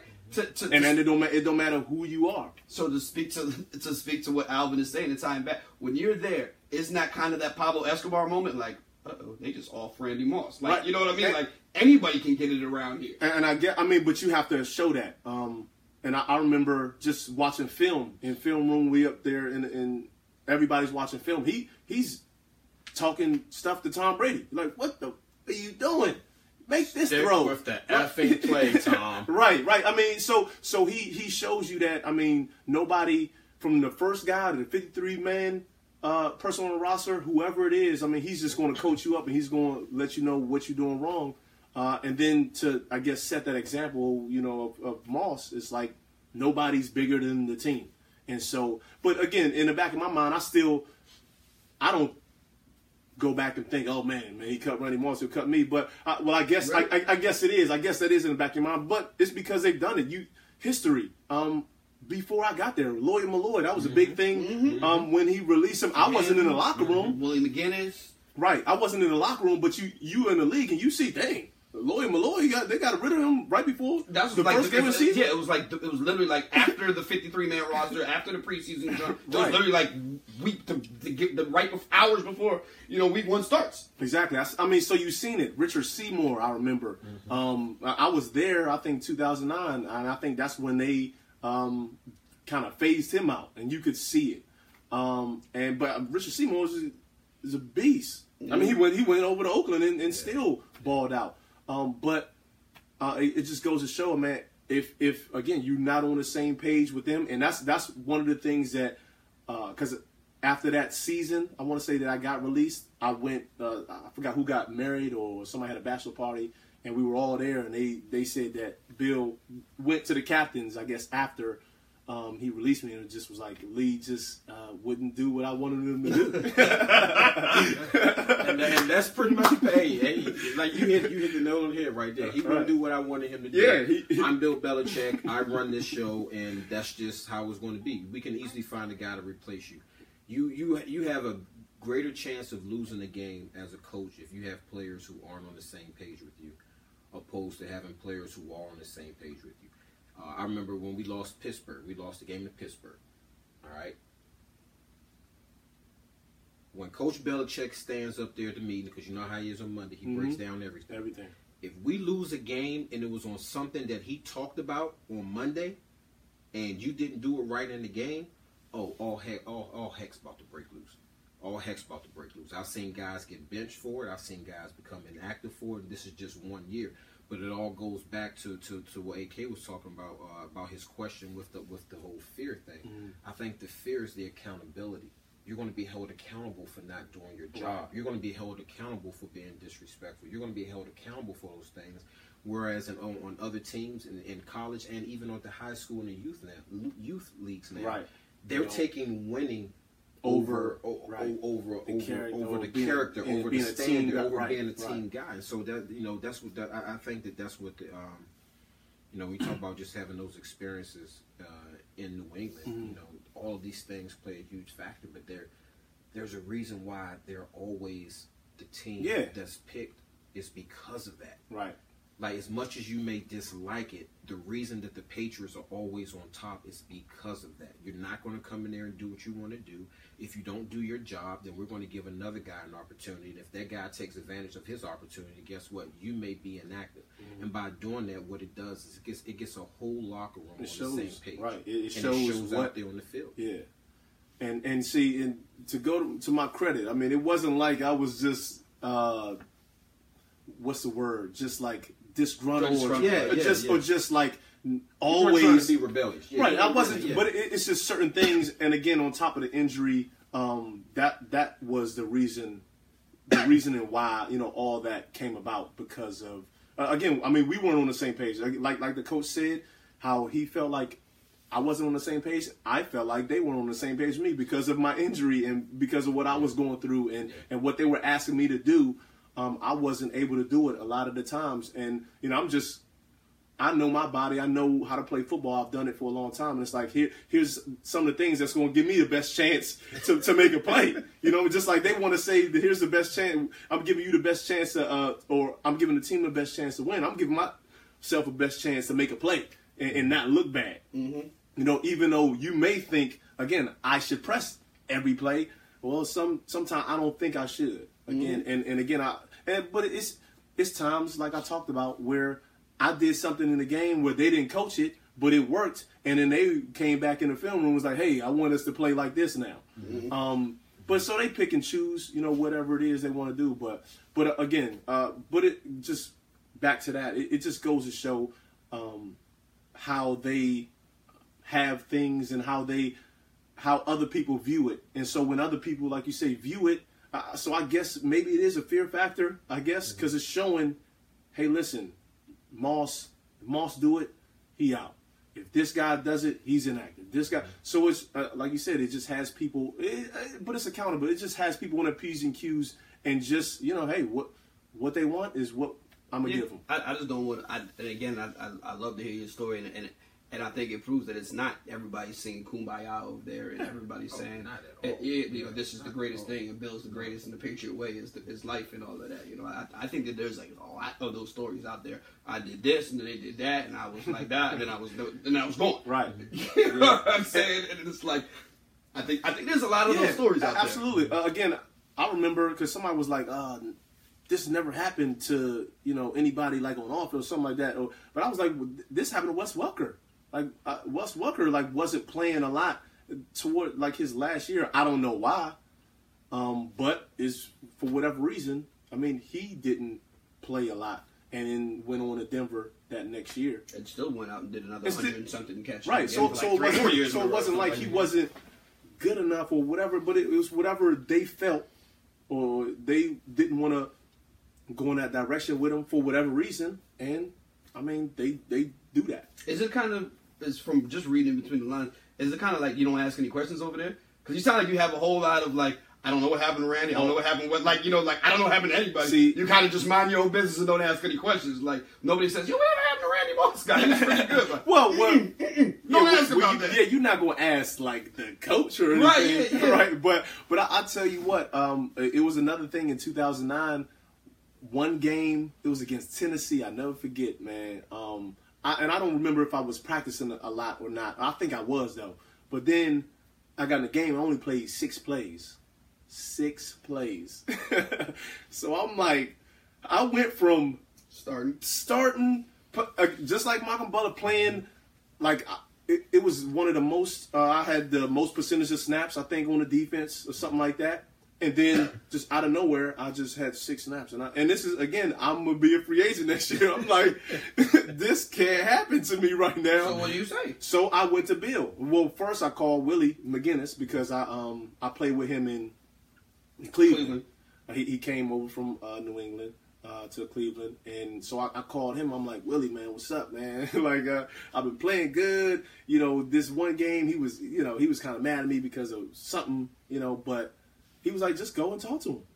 He said, just go and talk to him and see why, really. And so I went to talk to him. He told me, he was like, you go right past your defensive back coach, the defense coordinator, you go straight there? I had to at that point, okay. I guess. Well, maybe I did ask them because that's how they like it. They want you to, and I remember Romeo Crennel saying that. They want you to talk to your D-back coach, then the D coordinator. But I feel like my D coordinator liked me, and you know what I mean. But again, I don't remember that process. But I know I talked to Bill. Bill said, "All right, we'll put together a tape, and we'll talk about it." You know, that's what he said to me. Hold on, just for a question.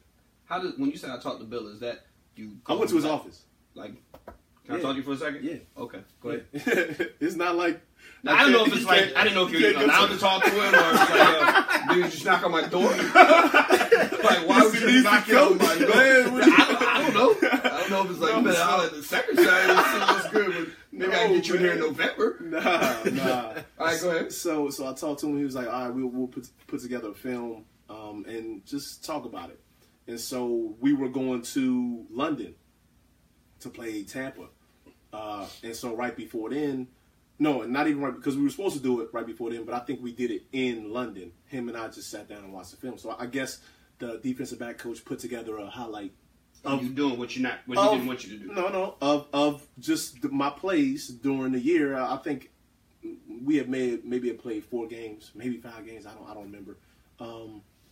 So he put together the film, and obviously I'm not perfect. Which, like I said, no one's perfect. I had some not so good plays, but they weren't like catastrophic. But he looked at it. It was like when I was looking at it, I'm like, well, what the hell are you gonna say? Because it was nothing but like good plays on there. And then, like I said, it's a few here and there. But he was like, well, Lee, I'm glad we looked at this. He was like, you were the best corner we got. But he was like, I want you to, like, you're a big physical corner. I need you to make, more physical tackles. That's what he told me. And I was like, and I'm thinking in my mind, is that the reason why I played 6 plays? I played 6 plays? Like, is that the reason why? But that's just what I got out of that meeting. But then, so it sounds like you still to this day are wondering why you only got 6 plays.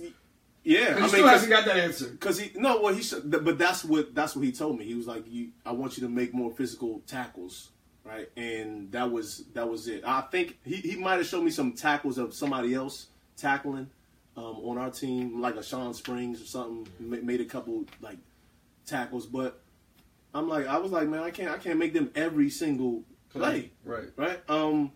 But after that, I went on to start playing. More. Again, okay. Yeah, play back to the way I started off playing.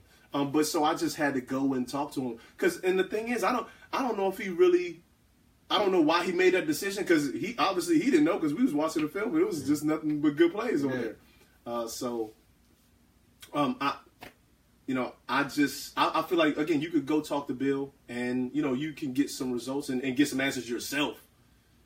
But from Moss getting released or me getting released, I mean, like I said, he talked to the captains. That's the only the people that he talked to about like my release that I know of.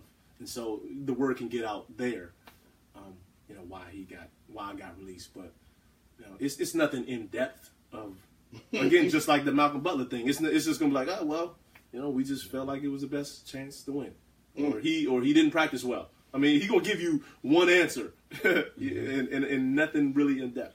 All right, well that was a lot of insight from there. Last time we talked, that was just so much Patriot stuff. That was good. Real quick before we get out of here. Last time we talked, funny enough, like probably 3 days before, Lamont says, if I'm the Redskins, I go get Alex Smith. Then like 2 days later, like I don't know if they were watching the show or whatever, they're like, that's a good idea. Yeah. And they go, but now your version of getting Alex Smith was a little bit different. Like you're like, I think we go get Alex Smith for like half the price. And they were like, actually we'll get him for more. And they paid a pretty penny for Alex Smith. Thoughts on Alex Smith, his new home, and the Redskins' decisions to move on from Kirk Cousins? So before that, I don't even know what the deal is. Like, what was the deal? I believe he's the highest paid. Well, before Garoppolo just signed his. So before that, he's $70 million guaranteed. Really? And how many years? He's on a 4-year contract. Yeah, I thought it was a 4-year, $80 million contract.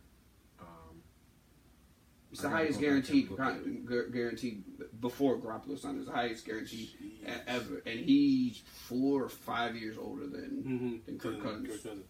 But go ahead. So you were saying? I know you thought, and I was agreeing with you because we actually been saying it all year. We're thinking, Kirk Cousins wants the King's ransom, and that's fine. Somebody's going to give it to him, but you can get Alex Smith to do the same thing that he does for half the price. And we got him, and he ain't, well, not we, because I'm not racist, but he ain't half the price. So what are your thoughts now that you wanted Alex Smith here, he's here, and he ain't cheap? I mean, I like it. He's cheaper than Kirk Cousins. I mean, you're talking about he's getting an average salary of $23 million a year, whereas Kirk Cousins he's going to, I mean, they're talking about possibly he's going to have the highest paid contract. Really? Yeah. More than Garoppolo? Yeah, yeah. Because, I mean, that's ultimately what Kirk Cousins is wanted. Denver's in a position, I believe, to be able to give it to him. I think you have a quarterback, in my opinion, that's more proven than Kirk Cousins. Alex Smith has played in big games. People forget that. He was the leader of that 49ers team before Kaepernick came in. And what about what they gave up in their cornerback? He was a good cornerback and one of the worst defenses in the National Football League. So I really don't think that he's going to be missed. I think that it's going to be interesting to see what they do with Breeland. But I think that having this Alex Smith contract, you're getting him for less than what you were getting Kirk Cousins for, but you're getting an older version of, in my opinion, the same quarterback. I think that this gives them money to actually build a team. If you had signed Kirk Cousins, you were not going to have enough money to be able to build a team around Kirk Cousins. With signing Alex Smith now, I think the Redskins are off to a great start. But you know how I feel about the Redskins. If you do not get yourself a blocking tight end and you do not put a fullback on your roster and get yourself a veteran running back, I can care less what you do. You're not going to be a good football team. Because, I mean, you play ball, all right?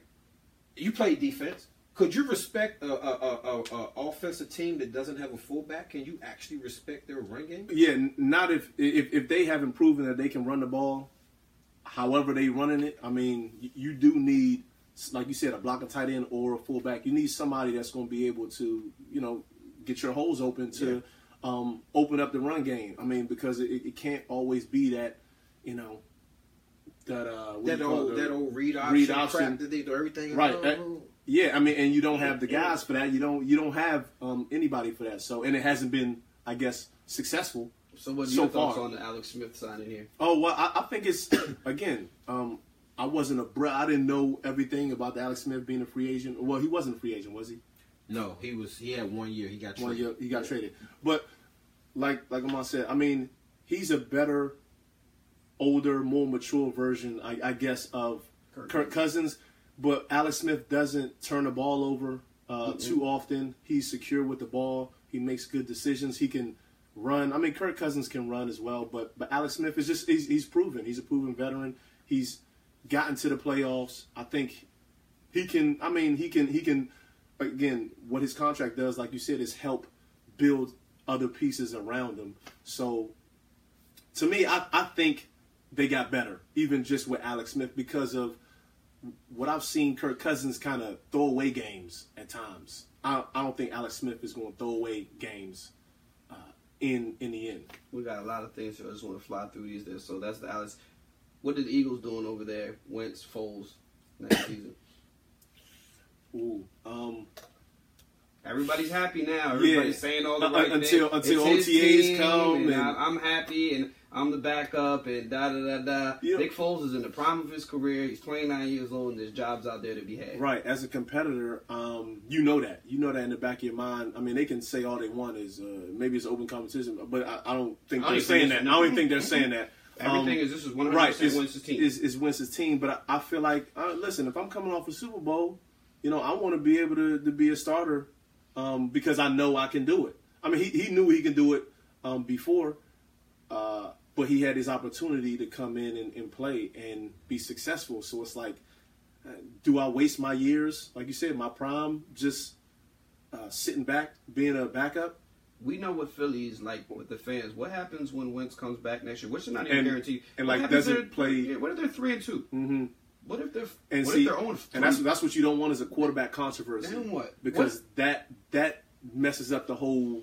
That divides a locker room and fan base, right? It divides the team. So it's like everything even goes well, and you made the playoffs, and you lose in the first round. Right, and it's like, man, well, Foles was there. Even won a playoff game before. Right. Foles was a Super Bowl. But so either way, fans will say that. But like you talked about, don't have him on the sideline. You know what I mean? It's like the Malcolm Butler. He shouldn't be dressing. You know what I mean? Because now that's what people want. If he's not there, you can say that all you want. Oh, you shouldn't have let him go, blah, blah. But that's what we have.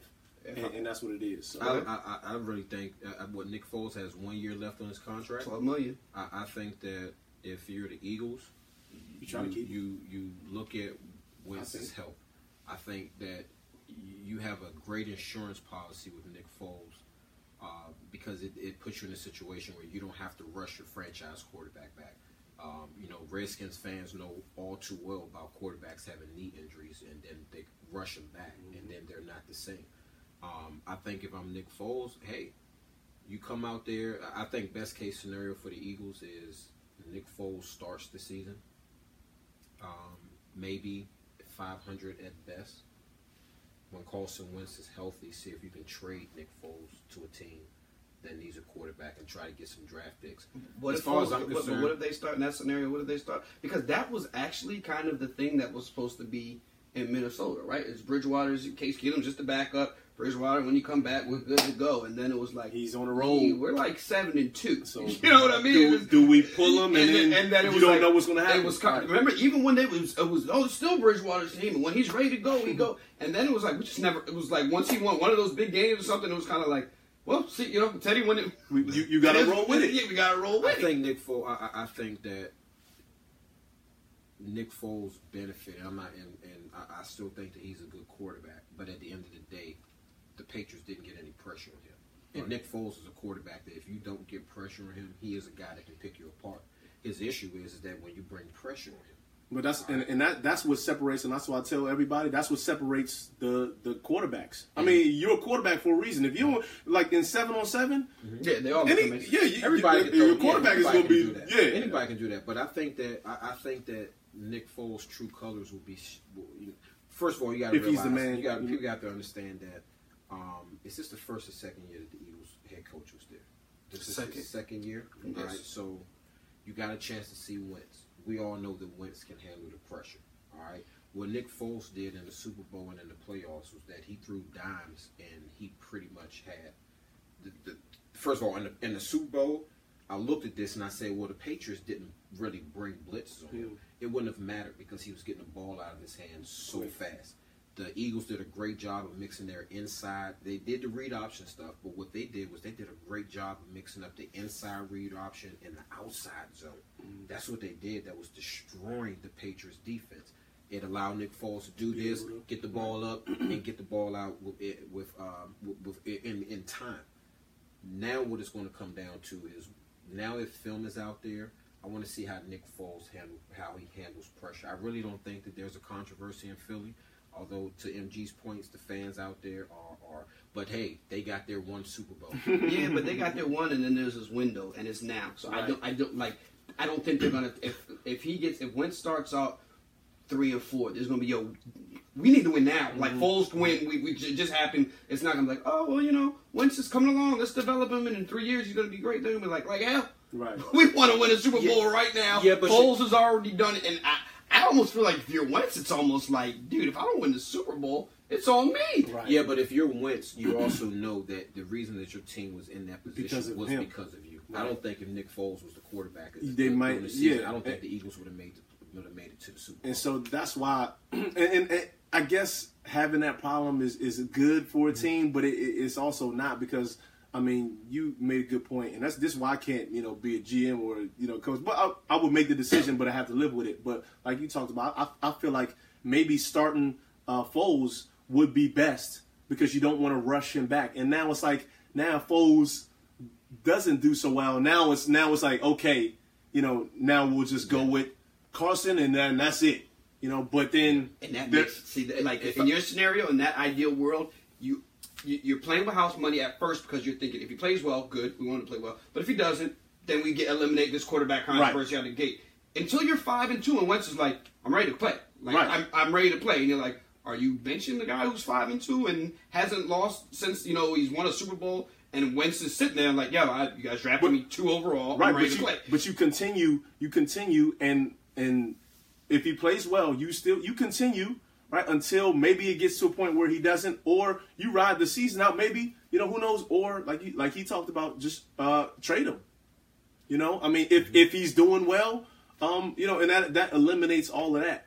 To have the back and forth. Should they put him in? Should they not?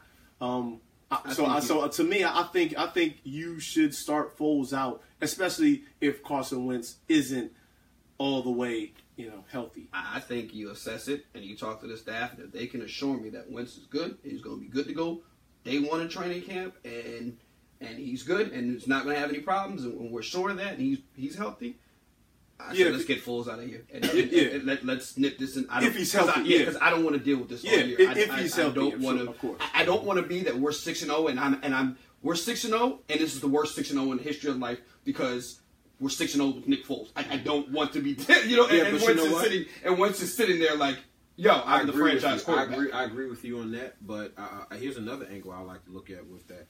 If I'm Carson Wentz, hey, you know what? This is what Wentz's second year, coming off of a major knee injury. Hey, dude, you start off 6-0. Hey, coach, I'm gonna sit right here. Right. Y'all can go ahead and pay me. I'm gonna spend more time getting this thing situated. Right. Need good. He can go do what he got to do, because here's one thing that we have to look at.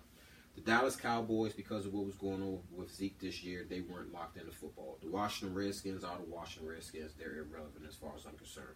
The New York Giants, when Odell Beckham got hurt, that just changed the whole dynamic of that team. I think that next year the NFC East is going to be a lot stronger now that Dallas is able to put some of these things behind them.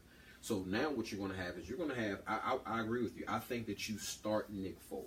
I think that unless they tell me that he is 100% and he can do everything that he did, even better than what he did before the injury, hey, Carlson, you're our quarterback of the future. You've already proven. Right, you've already proven. It doesn't matter what he does. We're going to go ahead and we're going to ride this thing till the wheels fall off. And even if you don't play next year, you are our quarterback of the future. Because what we're not going to do is he'll be going into his 4th year. All right.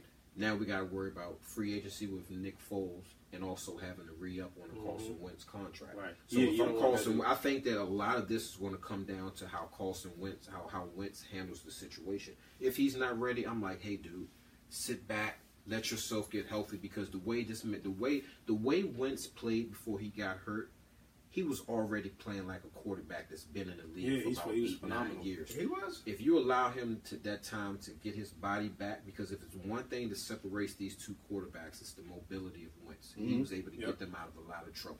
And that's why you want him to be. That's why you want him to be 100%. I say start Nick Foles. I'm not worried about the salary cap because, hey, we playing with house money. We just won the Super Bowl. Yeah, no, Wentz is making not that much. He's on a rookie contract, so Foles is actually, I think, he's probably making more than Wentz actually because he's like at 12, and I'm sure Wentz is at that on his what thing. But to your credit, if they says that, if they say Wentz, sit down, we got you, you're good. That's when you get them friend requests. Let's see what these are. Tony Romo, Bridgewater, all these RG3. All these guys want to talk. They just like don't trust him. You know what I mean? Right. Tony Romo's probably like, I live with Jerry Jones basically, and it was, hey, get your back right. And now I'm in the booth. You know what I mean? And it's like, what's his name goes out there, Dak Prescott goes out there, balls out, and Tony retires. Right. You know what I mean? But he was old. Yeah, Nick Foles is 29, man. Right. That's prime. Yeah, Nick Foles goes out there and kills it. You got a hard time benching a 29-year-old quarterback who just won a Super Bowl. But then you got a 20. how old is Wentz? He's very young. Right, he's very young. So, and he, like you talked about, he's the one who put him in that position to be able to even be in a Super Bowl. Yeah, no, absolutely. Running. If they tell me Wentz is good to go, let's nip this in the bud early. And while Foles is, let's sell this fool's gold too. Is also what I'm thinking. If we can get something for him, before he, because then I'm thinking to myself, what happens if Foles goes out there and like you said, and he's not good? Then it's like, ain't nobody trading for that. We already seen this guy. We already know what it is. So might as well get it now. Like we'll give you a 5th round draft pick for it. Cut it out. We know what it is. But like, no, Nick Foles' stock is high right now. If they tell me Wentz is good to go, and somebody's offering me something ridiculous for him, which somebody will give you something ridiculous, 1st, 2nd round, whatever the case may be. Let's do it and let's go for it. Right, but do you do that? Before the draft? After the draft, because now guys probably have their quarterback who they. Yeah, it has to be. It's that conversation with the medical staff that they like Boogie said, they have to be able to tell me that it's not he should be. It's no, he's going to be 100% fine. I need to see an MRI, and he's going to be good to go. And like you said, in fact, he might even be better. Like that. That's what I need to hear. Not the RG3. If all goes well, maybe. Nah, like it needs to be 100%. Wentz is good to go. Just seen him throw him yesterday, and he's going to be fine. If that's it. If it's he should be going. Like Andrew Luck. They're still sitting around waiting for Andrew Luck's supposed to be ready. Right. He's been gone all year now. We know we may never even see Andrew Luck again. Right. You know what I mean? So I'm not dealing that. It has to be with that. And then the Minnesota situation. What are they doing? They have 3 quarterbacks that are off. I like what Case Keenum did this year. He's not Aaron Rodgers or anything, but I thought he did well. Matthew Stafford and Sam Bradford. You know what that is? That's 100% injury. That's not a matter if that's just when he's going to get hurt. So I don't even see that as an option on the table. And then Bridgewater is a guy that he got all of this like build up name wise, and basically he's got this franchise handed to him that it's not like it's like somewhere he became Aaron Rodgers while he was injured, and we never really saw that. You know what I mean? Like he played well. He played well. But what more this dying allegiance to like, whenever you come back, the team is yours. You know what I mean? Like, we've seen players who played better than him that didn't get any guarantee. Like, you hurt, you're done. Like, you know what I mean? He didn't have what RG3 did. RG3 was way better in his rookie year what he did than what Teddy Bridgewater had done, and they weren't holding any spots for him. You know what I mean? Like, different organizations, different people see different things in them. Again, you never know what's inside that organization, they see. So what are you thinking with Minnesota? That's another tough because of what Case Keenum did this year.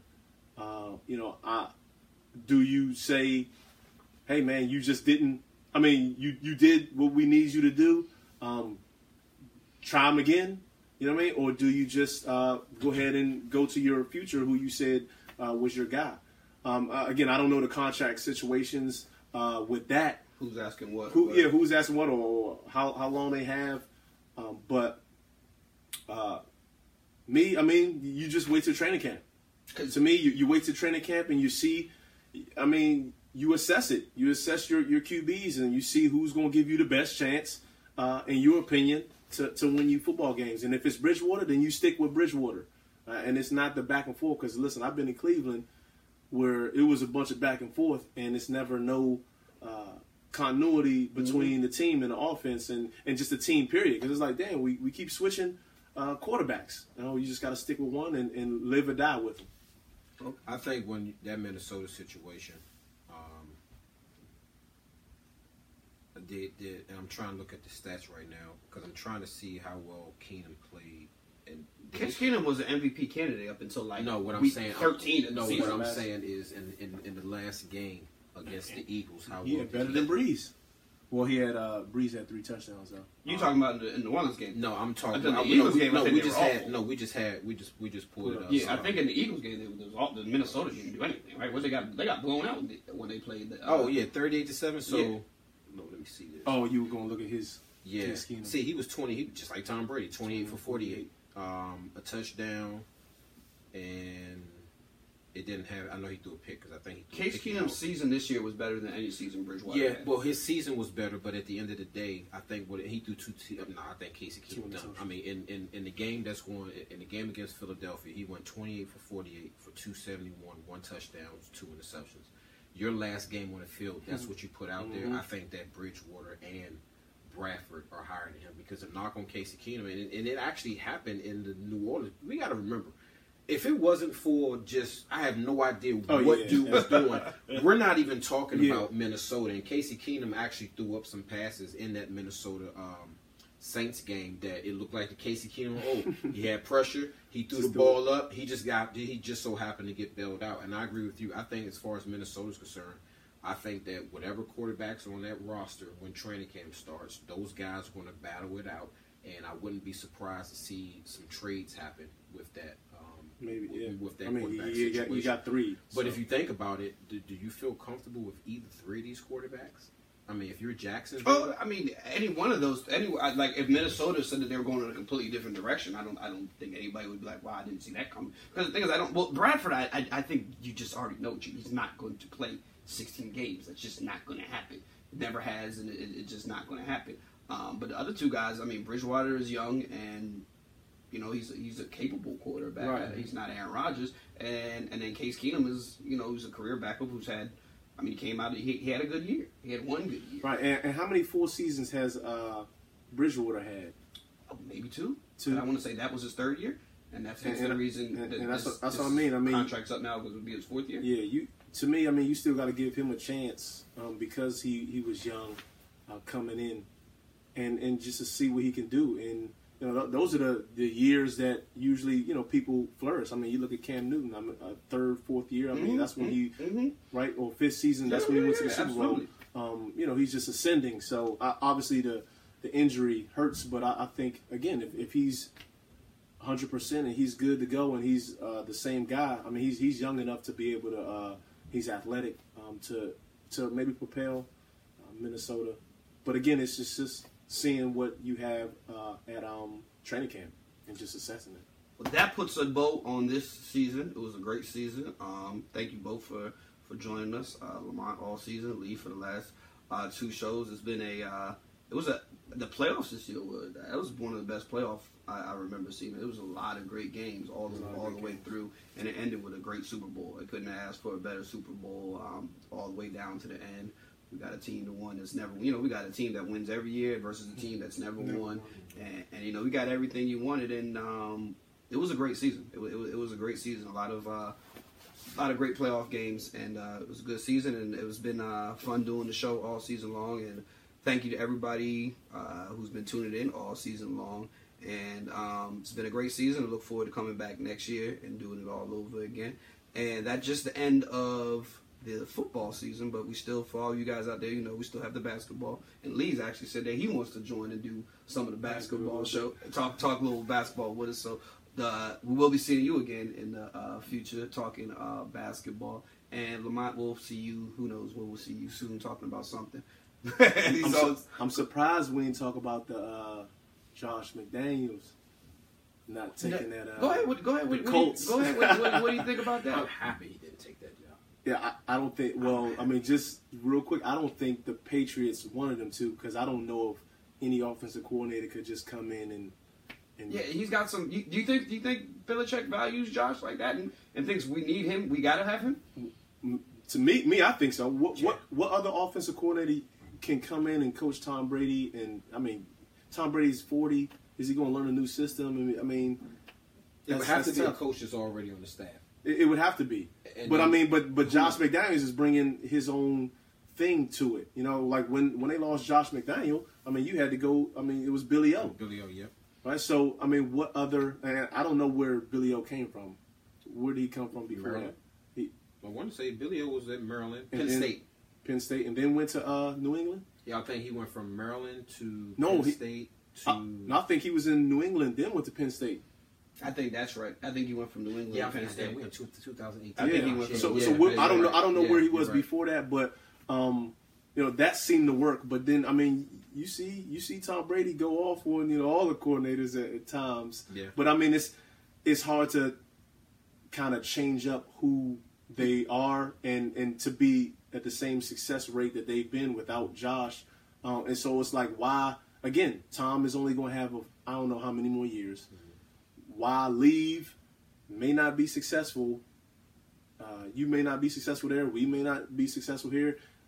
And maybe they promised him he's going to be the predecessor. Yep. I mean, you think that's what that you think that was? I mean, you would have to think, Right. We'd love because you to why be else? there. Right. We'll love you to be there. Why else renege just that close to? If I'm Josh McDaniels, though, and I'm looking at that coach job which is it's basically Andrew Luck in question mark.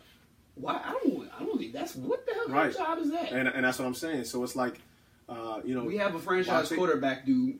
But we don't know. We haven't even seen throw a And football that's why I said- in over a year. Like That's why I what said the I'm hell is happy that he didn't take the job. I mean, you know how I feel about Josh. I'm happy he didn't take the job because I feel like that was going to be a dead end job. Yeah. Right. And I think that I think them losing the Super Bowl probably has something to do. That's- I think there's. I mean, it's a lot of fact. Right. I think it's a lot that of was one unfinished them. business that needs to take place. I think if the Patriots had won One, the Super Bowl, maybe. I think that he would have taken that Right. job.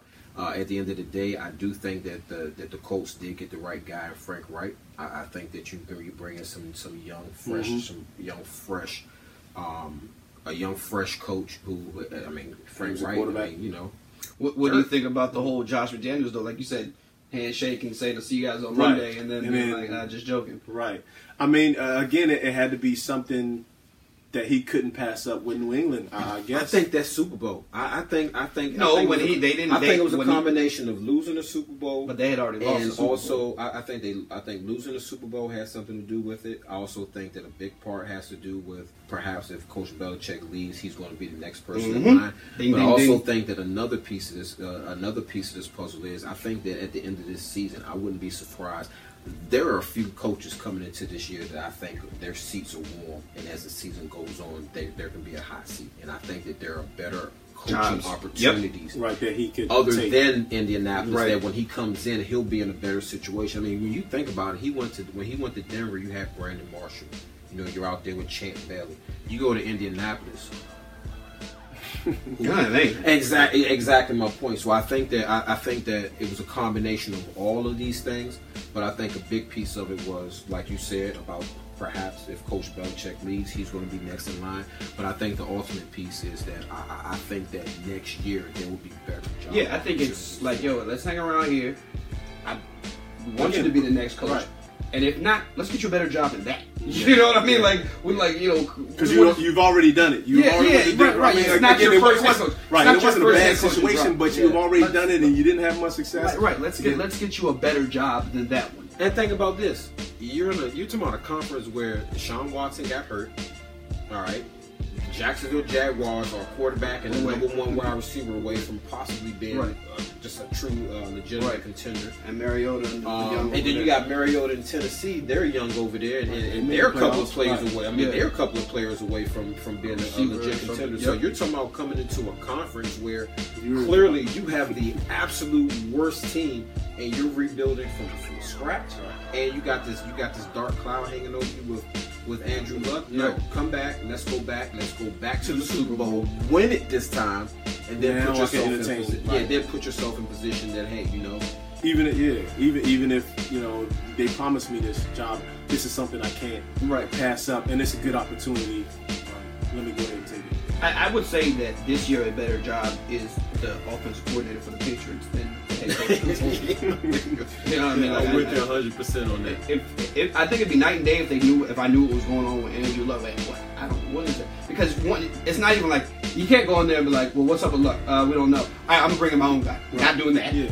You know what I'm saying? That, like, no, we're, like, it's not bringing in your own guy. Like, we're waiting to see what happens with him. So you're kind of just handcuffed with this guy that hasn't played football in 2 years. You know what I mean? So that's not a good job. Right. You know what I mean? So, all right. Was there anything else you had? No, that was it. I forgot about that. All right. Again, thank you for everybody who listened to the show. We appreciate it. If you didn't catch the whole show, it is available on the Facebook page right there, and also on iTunes, the TuneIn app, Google Play, anywhere you listen to podcasts. Just type in Player's Voice, The Barbershop. The show will be up probably by tomorrow. And it was a great show, a lot of insight. I'll probably go back and cut up some of the clips so that you guys can see in case you missed it. It was a lot of good talk earlier, and it was a great show, so make sure you go back and catch all of that. And again, thank you both for joining me today, and thank you guys for listening. Everybody have a good weekend. Later. Peace.